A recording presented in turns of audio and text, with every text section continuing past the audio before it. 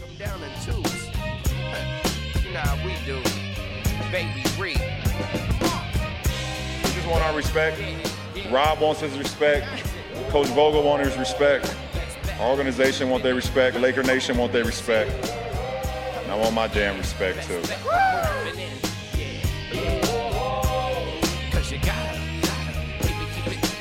Hey everyone, welcome to an edition of the Wall Street Journal podcast. This is probably one of the most excited I've ever been to do a pod. Just an incredible weekend on Sunday, seeing the Lakers win after 10 years, 17th championship. I don't care about any of the Boston Celtics fans out there who are saying it's only the 12th championship and they don't credit the titles won in Minneapolis. At the end of the day, it's still the same franchise. And any Celtics fan who says that, just want to let you know you won most of your titles when there's only 8 teams in the league. So I'm not going to take any of that. But just an incredible championship run with everything that went on this season for the Lakers franchise.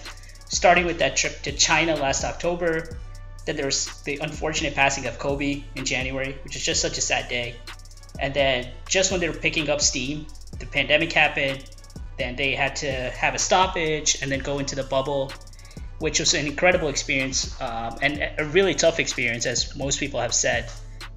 And then from there, in the bubble, not to be able to see your family for 3 months, and then just every day a grind, and one of the more resilient teams I've ever been a fan of, and it was just so incredible to see. And you know, it's hard to put into words right now. It's still sinking in. I think I needed 3 days to just kind of gather everything. But I got a special guest with me today. Rohith is on the line with me, and it's just been. And I know, Rohith, you and me have been texting all year, literally all year, because this season started last October.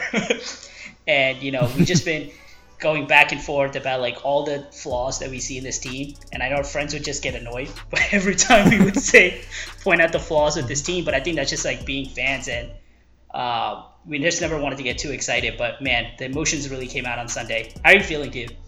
Dude, yeah, I feel like it's a combination of excitement. I think it's a lot of relief too. I mean, I think it's just like it's been such a long year. I think relief from the standpoint of like we got to play the season out. I mean, obviously we got the result we wanted. As a LeBron fan, he got it done in this franchise as well. Finals MVP again, and just kind of like the culmination of like, you know, a long year, like a lot of hard work, and then the combination of AD and LeBron in year one resulting in a title, even given all the circumstances against all odds.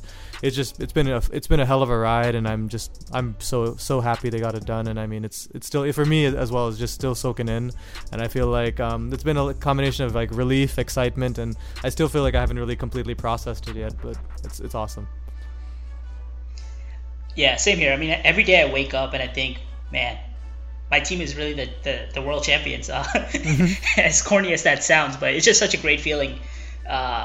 You know, and people, when other people will be like, oh my God, like 10 years is not that long. But I think when you're a Lakers fan, you know, 10 years is a long time, especially when you haven't made the playoffs since 2013. So it's not just a championship drought. There's a huge playoff drought. Dude, it's not only like the like a championship drought. It's like the level of like excellence the Lakers franchise is used to. And I think I remember seeing a stat or something that you guys have like the same record as the Knicks or something. Like, I mean, the Lakers have had the same record as the Knicks for the last like 10 years or something. So that's like, yeah, no, we had the worst winning percentage since Kobe since the 2013 end of the 2013 season. So had the worst winning percentage. So it's not only been like 10 years of just like, you know, at least if you're 10 years as a contender and you miss out, it's like a different thing. But like when you've like had a long playoff drought, had a lot of losing seasons, I mean, especially when you were kind of like the top of the heap before, it kind of takes a toll. And I mean, I'm really happy for you that you got this done. And I mean, I'm glad that my guy LeBron was able to join the franchise and, like, in year 2 right the ship. So I mean, he promised he would, and he stayed true to his word.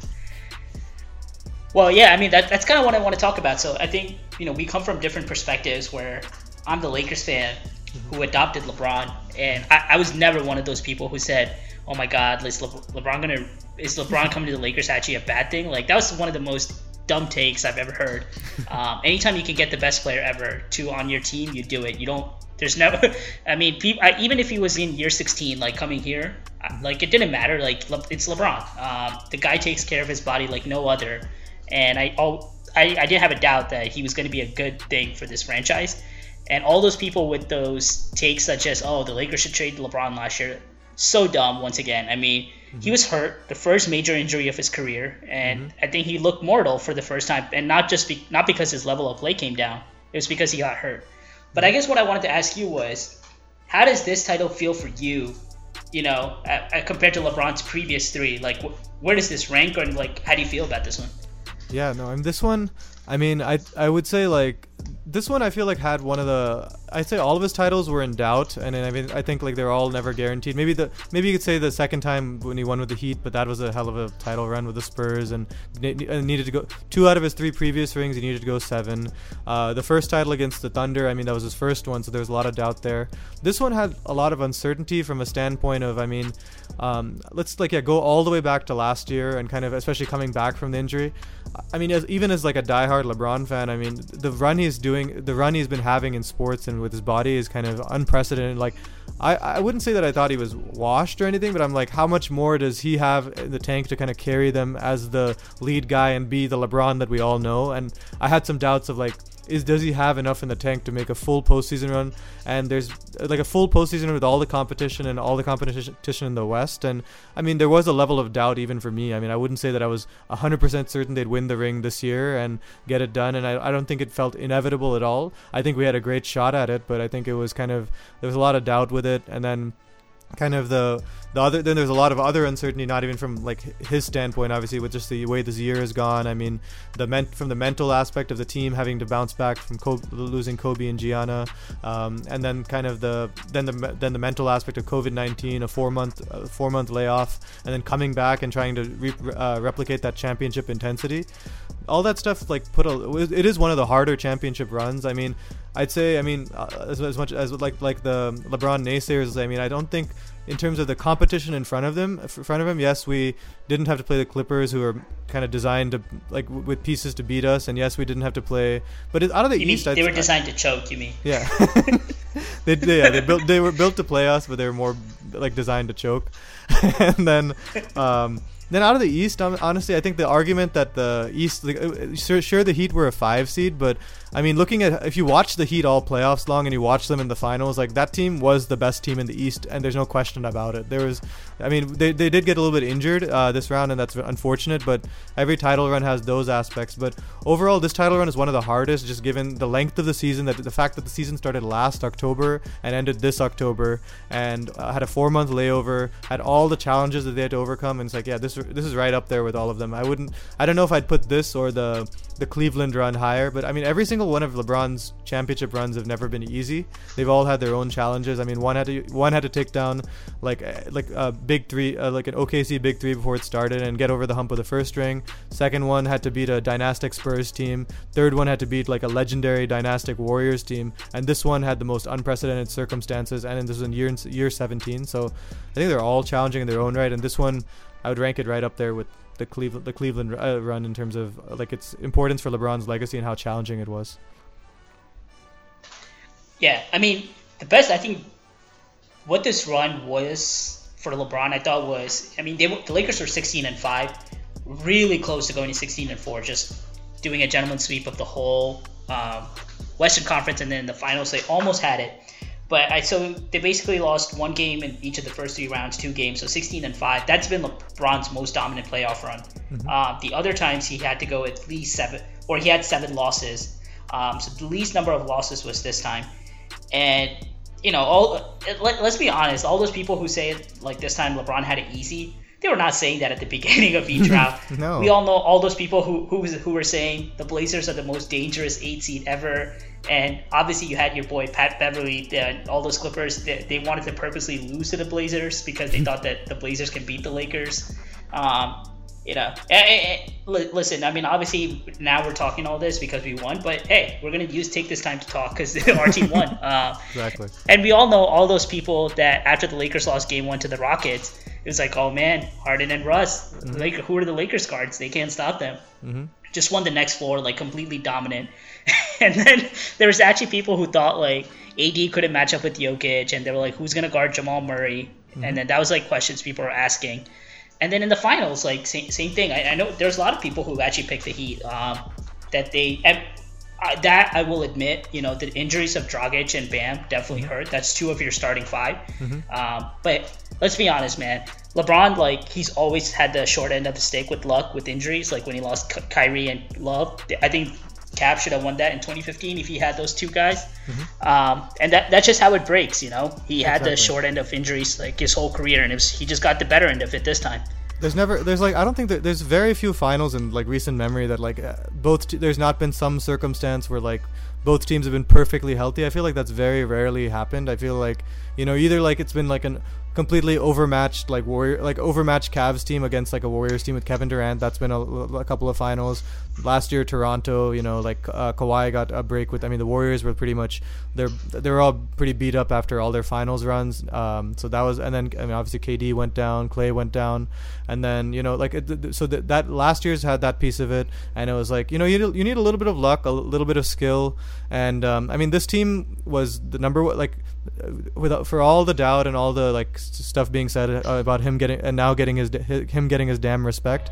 It's like for every single time in his career, basically it's been like, oh, you can't do this, you can't do that. Now the narrative going into this year was, for him coming to the Lakers was, you can't win in the West, you can't get it done in the West, and he's shown that.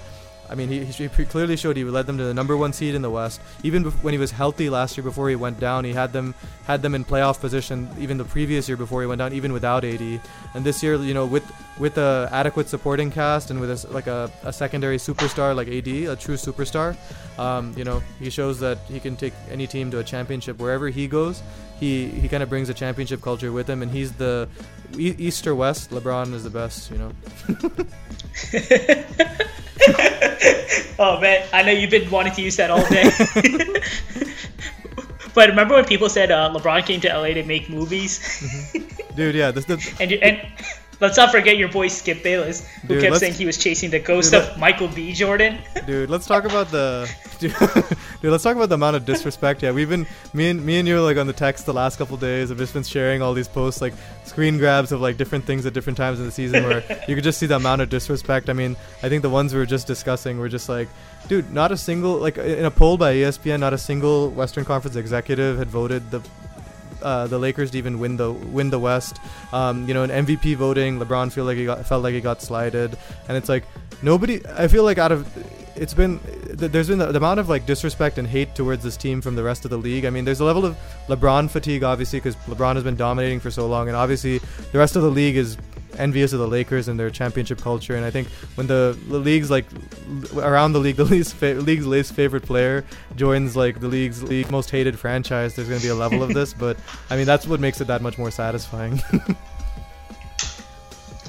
Yeah, I think it was like we always talk about how this is the ultimate combination for haters to form between the Lakers and LeBron. You just had like two different armies coming together, like all the Laker haters and then all the LeBron haters, and they literally came together for this. And yeah, I mean, it was just incredible that people thought that, or not. It's not even about the fact that no one picked the Lakers, but honestly, like the Jazz got a vote and the Lakers didn't. And then the other one, the one where it's like the league's best player, and it was like Harden was in there, but LeBron wasn't as like the number. Oh yeah. What has Harden done in his career that he earned that vote over LeBron? I mean, it was just like an incredible amount of disrespect. Everybody was ready to. And I think that everybody's ready to anoint the Clippers. I mean, it was like all of last offseason. I mean, it was all about Kawhi watch. That like that was a week of the off season. I mean, it was like one of the most like I mean, if you remember how it was last offseason, one of the most like anticipated offseason. Obviously, we were like everybody's on edge on where's Kawhi going and stuff. And after he went there, you just remember the video of like Pat Bev and the guys like don't talk to us. And then your boy Lemon Pepper Lou being like prices just went up, and I'm pretty sure they didn't. No, they didn't go up, and then Lemon Pepper Lou ended up at the strip club before the bubble. So. Oh man, I think one thing we were both happy about right now is that good thing playoff P didn't pick the Lakers that year. Dude, it was like, I think like another side note that we're going off on the Clippers now. It's like, I think the championship joy, like the joy of winning a championship is one thing, but I think like a close second was the Clippers getting eliminated by the Nuggets. I think me and you were just on cloud 9 that week when the Clippers blew it, and like blowing a 3-1 lead in the way they did, the Paul George off the side of the backboard shot, and this like that collapse. It was just like after all the talk and the way everyone had just been, I live in LA, and like you visited LA this year, you got to see all the billboards of LA our way. Kawhi claiming that this is his city and all this stuff, and it was just so premature. Let's not forget I remember all of them. We over me, driven over given, and street lights over spotlights. I don't think any of them really made sense, and I'm just glad Ballmer, hoping he finally realizes like that it's never going to be his city, no matter how much money he puts in. No, I think I think the Clippers stuff is like shut down forever. And I think if they don't win the title like in the next year or two, like I think that's going to disband. I think they. I mean, I'll say it on this pod right now. It's a way too early take, but I mean, since they were way too early on their things, the Clippers have the most pressure to win the championship next year. And if they don't, I mean, I see that team completely. I mean, I think there's already going to be roster changes, but I think if they don't get it done next year, just like LeBron's Heat when he first went there, like the amount of pressure to win in his second year, if Kawhi and PG don't get it done next year, that franchise that potential dynasty is done. Yeah, and as Dane said, we all know playoff P. He's someone who runs from the grind. So if they don't, but I think the other thing that I really wanted to talk to you about was like someone you followed throughout his career, right? And he's had a lot of bad teammates. He's also had a lot of good teammates. And AD is definitely special. And from me watching AD, like I never watched him much in New Orleans. You always hear about AD because he's a great player, but when he's on New Orleans, obviously he's not playing on national TV much. But man, I gained so much appreciation for what AD is as a player, and I think he found the perfect partner in Bron, like someone who can be an older brother to him. AD's willing to accept that teaching from Bron, unlike someone like Kyrie who was kind of resistant to it. Like we already seen like how Bron apparently hooked up AD with like his nutritionist and like all his like preventative measures to stay healthy, and it really worked for AD this year. So what I wanted to ask you was, and let's take KCP out of it because I know you think he's the best teammate Bron's ever had. So we'll take KCP out of this conversation, but is AD the best teammate Bron's ever had? Yeah, I mean, I think it's pretty safe to say that it is. I mean, watching him all year, so I mean, I think it comes down to three main guys. I mean, every Bron championship team, you could say that there's a couple of guys that are like supporting cast. It's big three each time, so I can kind of go through it in order. So I mean, on the Heat it was Bosh and Wade. Wade as much as I think Wade gave him the championship DNA, taught him how to win, and I think this is kind of just debated a lot on the sports shows, but I think it's a very clear distinction. Wade gave him the blueprint to win a championship, but in terms of what he contributed on the court and kind of where he was at in his career, he wasn't quite at his prime. He was a little bit past his prime, still an excellent player, but not quite at his prime. So I mean, before this, definitely Wade was his best teammate, and Bosh played his role, had some big moments with that team, but definitely a clear third on that team. Then with the Cavs, I mean, it was Kyrie and LeBron had some. I mean, Love was definitely the odd one out on there, and it's same kind of like Bosh was on the Cavs. But even Love had some big moments, including guarding Curry at the end of that Game 7. Kyrie hit the big shot. Stop. Yeah, the stop. Kyrie hit the shot, and Kyrie had some huge performances. LeBron, kind of with huge finals averages, and obviously without him, we wouldn't have beat the Warriors in 2016. And he's an excellent in terms of what he brought and the pure talent, he's probably the most talented guard. I mean, at his best, he's one of the most talented guards in his league. But I'd put him probably his third best teammate after Wade and after Davis and then Wade. And now finally going to Anthony Davis. I mean, agreed. I didn't know. I'd seen Anthony Davis that run against the Warriors. I'd seen him with Rondo and when they played that series, and I was like, wow, this dude is a beast. And I saw flashes of it, but I felt bad for him that he also he was in a market where there wasn't much else. It was I think Boogie Cousins went down that year as well, as he always does, unfortunately. And then he like didn't quite get it done this year, and then finally this year I got to watch him from end to end the whole season with a championship caliber player like LeBron and all of that.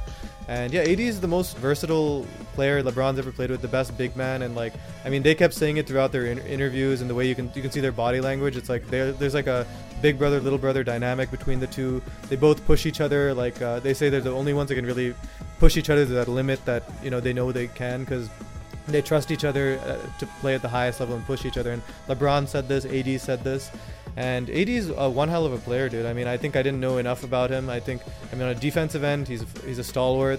Offensively, his game has no flaws. He's at a buzzer beater 3 in the playoffs. His mid-range game is impeccable. He can play in the post. He's like, I mean, he can finish anything. Like with the wingspan and the athleticism, he can finish anything thrown off the rim to him, like thrown towards the rim to him. He's just a very complete player. And I mean, as much as I'm a LeBron fan and all, like I wouldn't have been disappointed or surprised at all if he took home Finals MVP this year. I think LeBron the last couple games kind of took it from him, but I mean through the whole playoffs, I mean I think when AD came out and set the tone, I mean I think we didn't lose many games. It was more, I think when he had a good game, like there's no way we were losing, because it's just like he sets the tone, and he's like he was the most important player for the Lakers in terms of running the offense and kind of getting things done. So I mean, he is easily the best teammate, most complete teammate, and a teammate that's in a player that's a superstar in his prime that LeBron has played with. Wade was a little past his prime. That's probably the main difference. And I hope, like in the future, I mean, if we ever get fortunate enough to go back to the finals and stuff, I mean, I'm hoping AD takes the torch and like gets himself an MVP. I mean, I feel like he got snubbed for Defensive Player of the Year this year, and maybe and I hope he can get himself a Finals MVP shortly. Yeah, I mean, I think we had no shot at any of the awards this year because the media clearly didn't. We just got snubbed on everything. Once again, going to Clippers, like, how did Lawrence Frank win Executive of the Year? Dude, yeah. But no, I think you hit the nail. But I think Wade is the best best player who, like, overall career, whatever that he's played with. Mm-hmm. But Wade's prime was really from 2006 to 2010. Mm-hmm. And I think when Bron got there, he was like, Wade was kind of 2010, 2011 was maybe the last year of Wade's prime. Mm-hmm. And then he started to go down.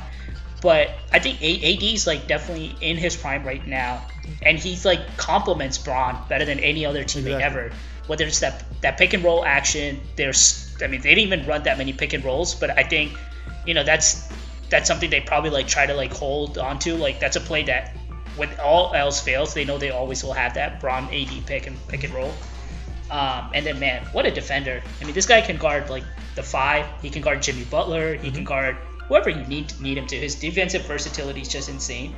And I think that's kind of what I was hearing some people say, that the Lakers are just the problem with them now is you can't play like the Rockets and their stupid micro ball stuff.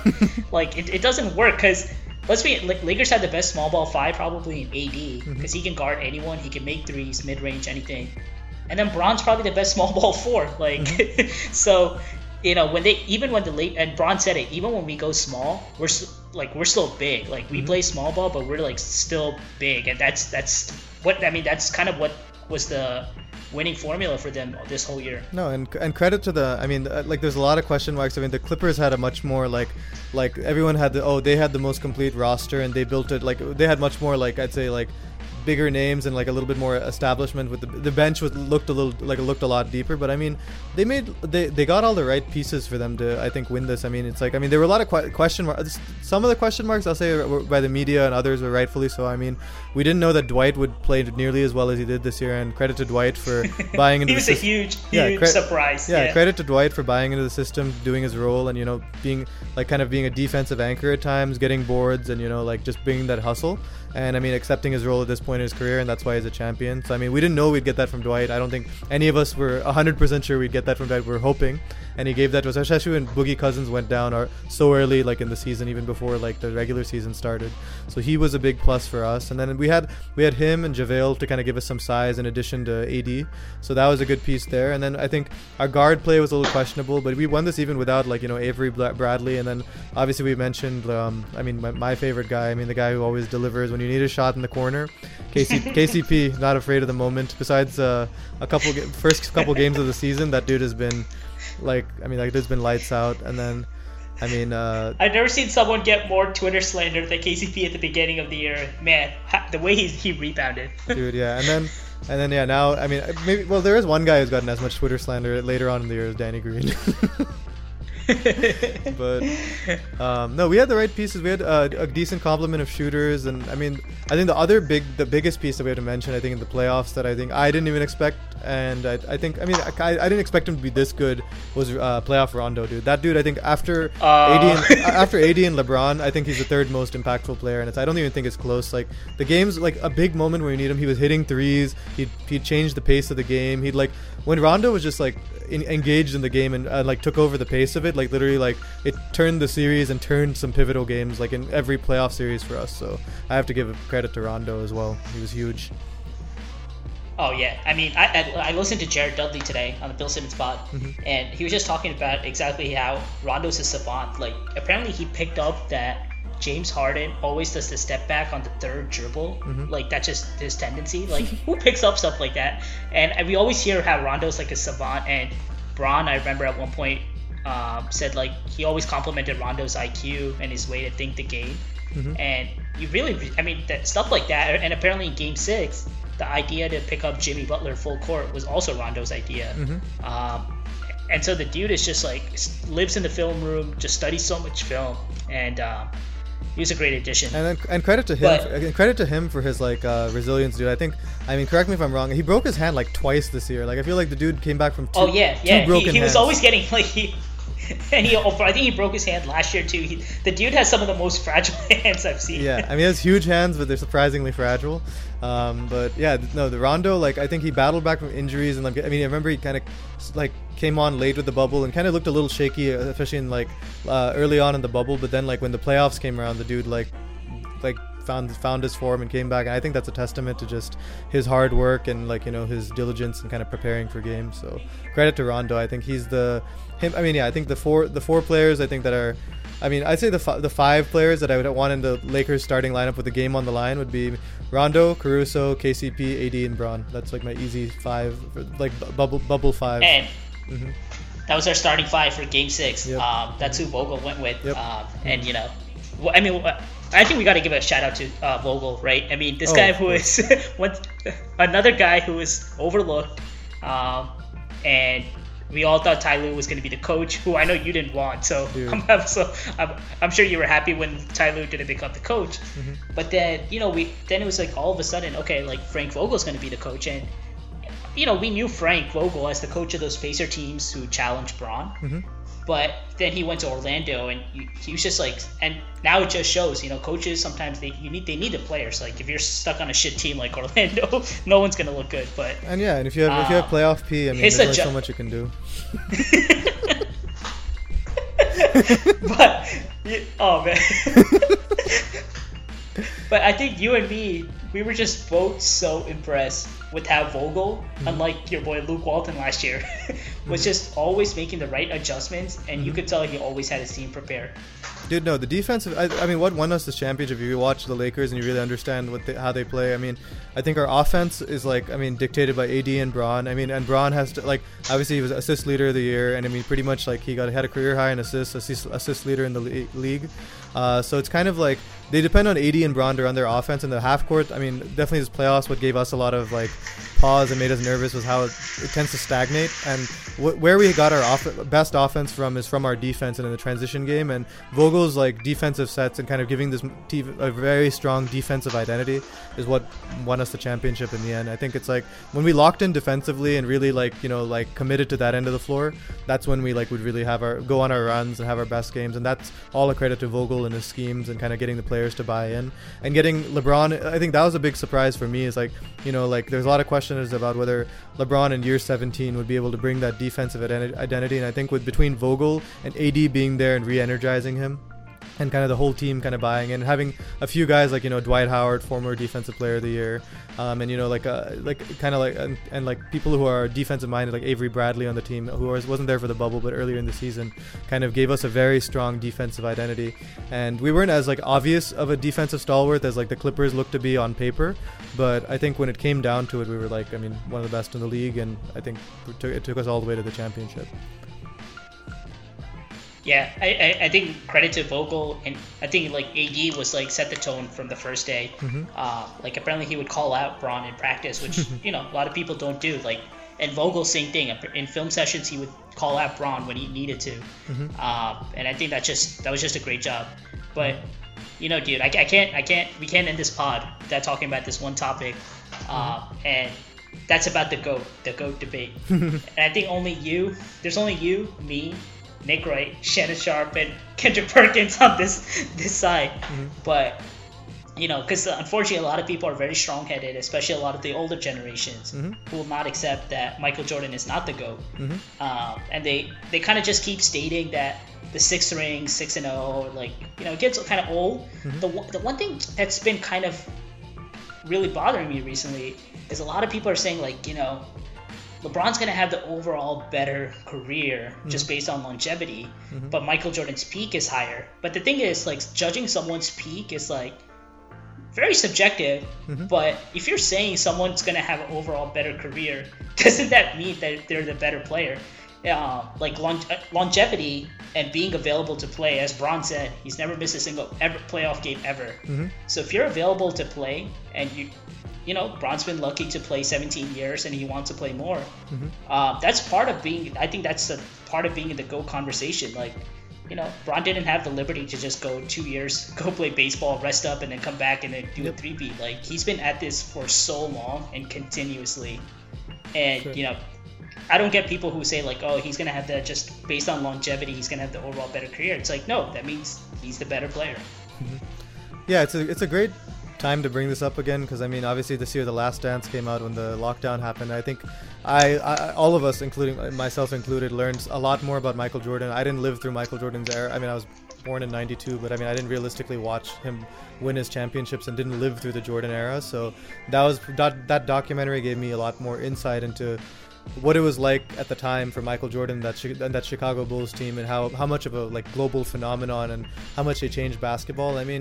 At the time, I remember watching it and like literally like people were just like, especially the season shut down and all that, it was just like, I was just like in very like, oh, come on. It's like, there's like, everyone was just like burying LeBron, like it's over. It's like there's no chance.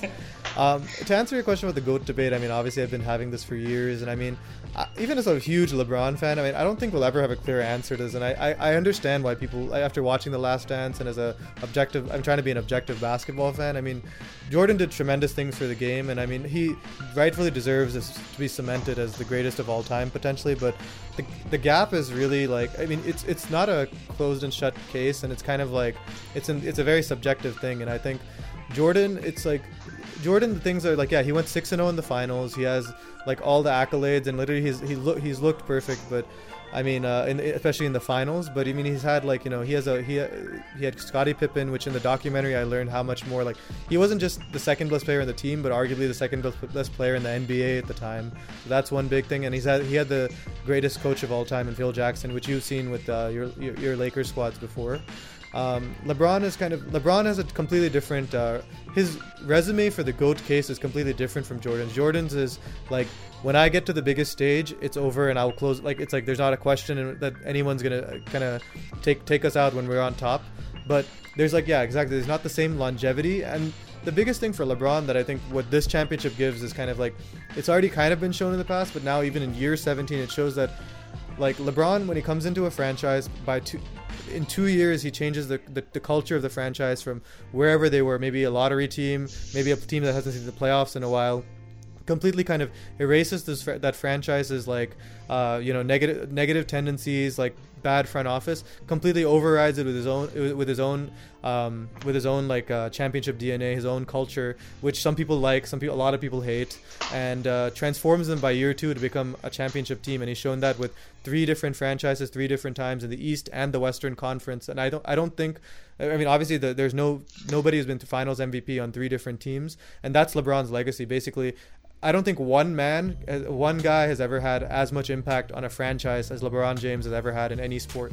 And I think some of the analysts, like our Nick Wrights and people, have said that, but I think that's true. And I think Michael Jordan was like an ultimate winner, but I don't like, we will never, like, he didn't go do much on the Wizards. Obviously that was the tail end of his career, and it's not fair to say that, at that point in his career whether he was the same Michael Jordan, but no one has like kind of kept this sustained peak for this long and kind of taken his abilities from team to team and changed every single one of them into a championship team with his imprint on the game. And I think that's something that I like. Even one of my other favorite players, Tom Brady, he hasn't done that. I don't know. I doubt he'll do that on the Bucks. LeBron James' unique greatness is that he pretty much is the most consistent player to keep his body right, coming in year after year. Well, you know what you're getting with LeBron James, and you automatically go to a championship caliber team with him on your team. And if that isn't like greatness and what you want in a basketball player and what you want in your franchise, I don't know what is. And I mean, and he's going to continue his assault on the record books. He's already climbed up. He's probably going to end up with most of the like top record. I don't know if he'll take every single one. He probably will take points. He'll probably take a lot of these, and he's already taken most of the playoff and finals ones. If he makes another finals, like the other ones will all be untouchable. 10 finals, four finals wins, 4 finals MVPs, 4 MVPs. I think in terms of going from the outside perspective of whether other people will view him as the GOAT, in terms of whether this championship changes that, I don't think it necessarily changes anything in terms of that. I think people who already viewed him as the GOAT or like one of the greatest of all time would solidify his case, but people who didn't view him in that light, I don't think this would have moved him in. And I think the only thing that'll probably move, not that I'm saying that he has to get this, and I don't think he needs to, I think he's proven more than enough. If he goes 6-6 or something and he wins 2 more with the Lakers, then it's going to be very hard to, then the gap is closed, in my opinion. I don't think you can ever say, there's nothing to say that making it to 12 finals and winning 6 rings is worse than winning just 6 rings straight up. I don't think you can make that argument. So the only argument you can make is against LeBron's case is the 2011 finals, that's the only finals that I feel like he had a chance. He should have won and didn't. Every other finals, I mean, he was against an overmatched team, and he won against. I wanted to remind people of, like, I mean, I mentioned it before. It's like he took out a team with 3 future MVPs in OKC. I mean, Harden wasn't the same Harden, but he kind of ended a dynasty before it started. He took out a dynastic Spurs team. He took out a 73-9 dynastic Warriors team, coming back from 3-1, and now he's delivered in a year that is one of the hardest to win a championship, with a 4-month layover, unprecedented COVID circumstances, the death of Kobe Bryant, and in year 17. So I mean, the guy's resume is like, I mean, it's 1A and 1B with LeBron, Jordan, LeBron. I don't think you can really argue. It's a matter of personal preference who you prefer and what's your definition of greatness.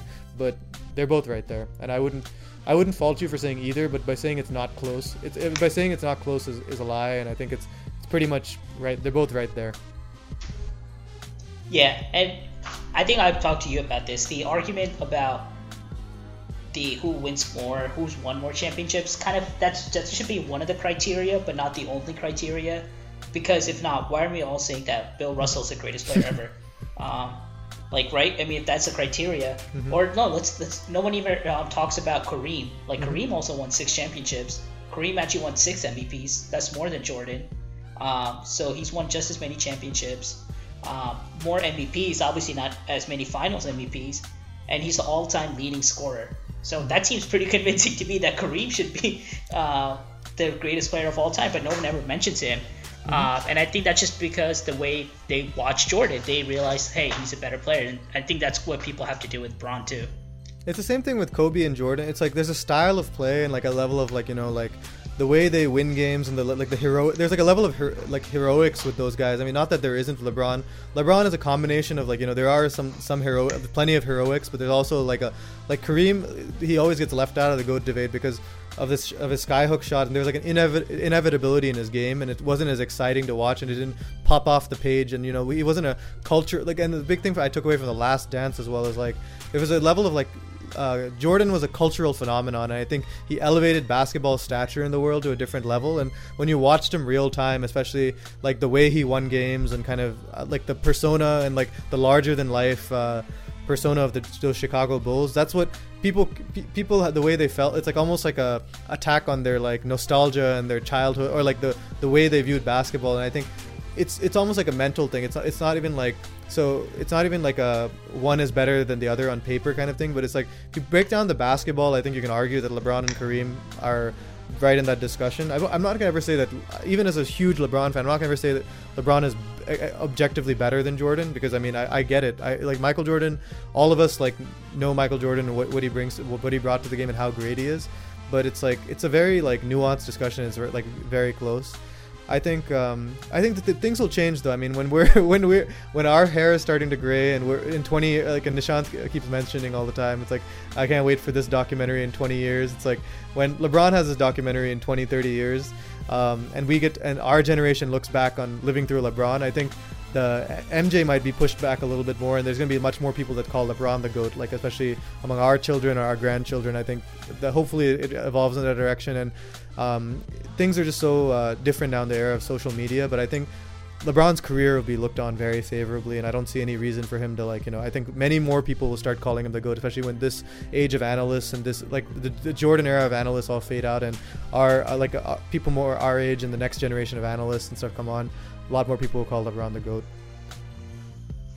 Yeah, it's always going to be a rotating room, like you said. Right now, most of the analysts are people who were from the Jordan era, but in 10 years, when a lot of them will be from the LeBron era, the conversation may change. And then some other players going to be coming up at that time, sure. And it'll always be ongoing. It's just how it works. And the last thing I want to mention, and one of the last things is just I mean, the beautiful thing about this is Jordan's been long done. LeBron, there's still he still wants to play another 3-4 years. So there's still so much as he showed the world this year, and he put the world on notice.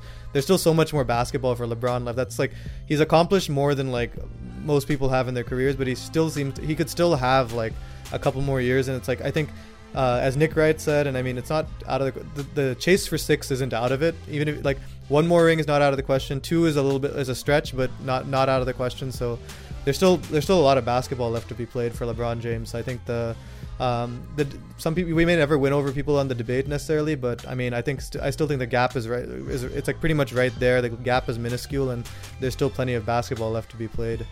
Last question I want to leave you with is, I mean, I know we're going to bask in this. We have a long off season ahead. We can enjoy this for a long time and call ourselves defending champs for a long time. But what moves do you think we need to make in the who's going to stay, who's going to leave, and what moves do you think we need to make in the off season to kind of maintain our stay on top of the mountain? Oh man, yeah, dude. I don't like. I mean, I have some ideas, but like you said, I just want to enjoy this. I definitely want to. So I know KCP has a player option. I really hope he opts in. Rondo has a player option. I want him back. Avery Bradley has a player option. Definitely would like him back as well. And then I think JaVale McGee has a player option. I don't know if we need him as much, but he's a low cost player, and AD doesn't like playing the 5 during the regular season, so I wouldn't mind him.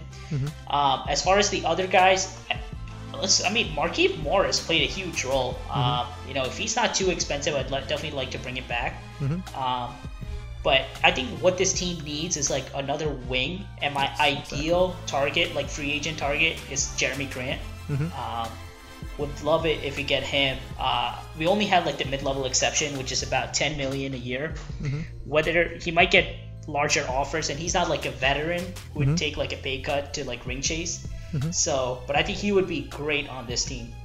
Wonderful. Yeah, no, I agree. I think we just need another scoring wing. I think our roster's definitely on the older side, so I think there might be a decent amount of turnaround, but I mean, I think as long as we keep the core, I agree. I mean, I think if we keep our final starting five, and kind of build, and then maybe JaVale build around that kind of similar principles, but just maybe like making our roster a little bit younger and adding a little bit of like a ball handler who can score on their own a little bit. They're getting that kind of like that kind of punch, a sixth man kind of guy. That kind of punch would be really helpful. But I mean, we can worry about that later, and we can just enjoy this for now. Yeah. But I think you and me already have talked about some fake trades like Kuz, Danny Green, and a first round pick for Dinwiddie. I think there is going to be a lot of turnaround with this roster. I feel like this roster did its job and got us the chip. But I think to stay on top, I think we need to make some changes. But I mean, I trust Rob Pelinka, Jeannie Buss, and LeBron to make the right decisions. And don't forget Rich Paul. Rich Paul, dude, yeah. Rich Paul literally, he's his own.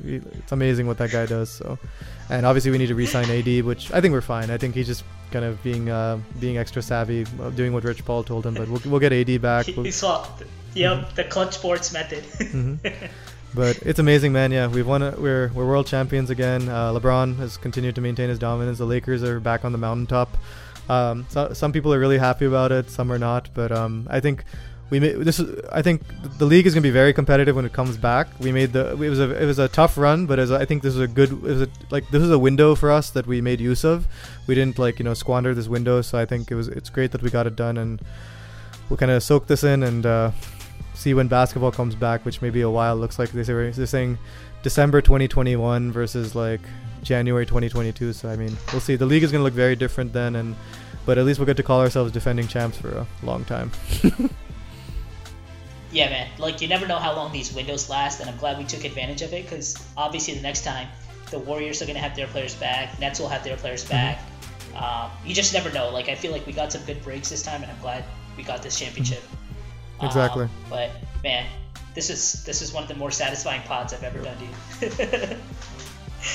Exactly. But, no, this is just like we'll kind of our. We need to take. It's been a long season. We deserved a nice little victory lap, a little bit of stomping on the Clippers a little bit on the way because they earned that. I think basically everyone just got to hear our normal text conversations.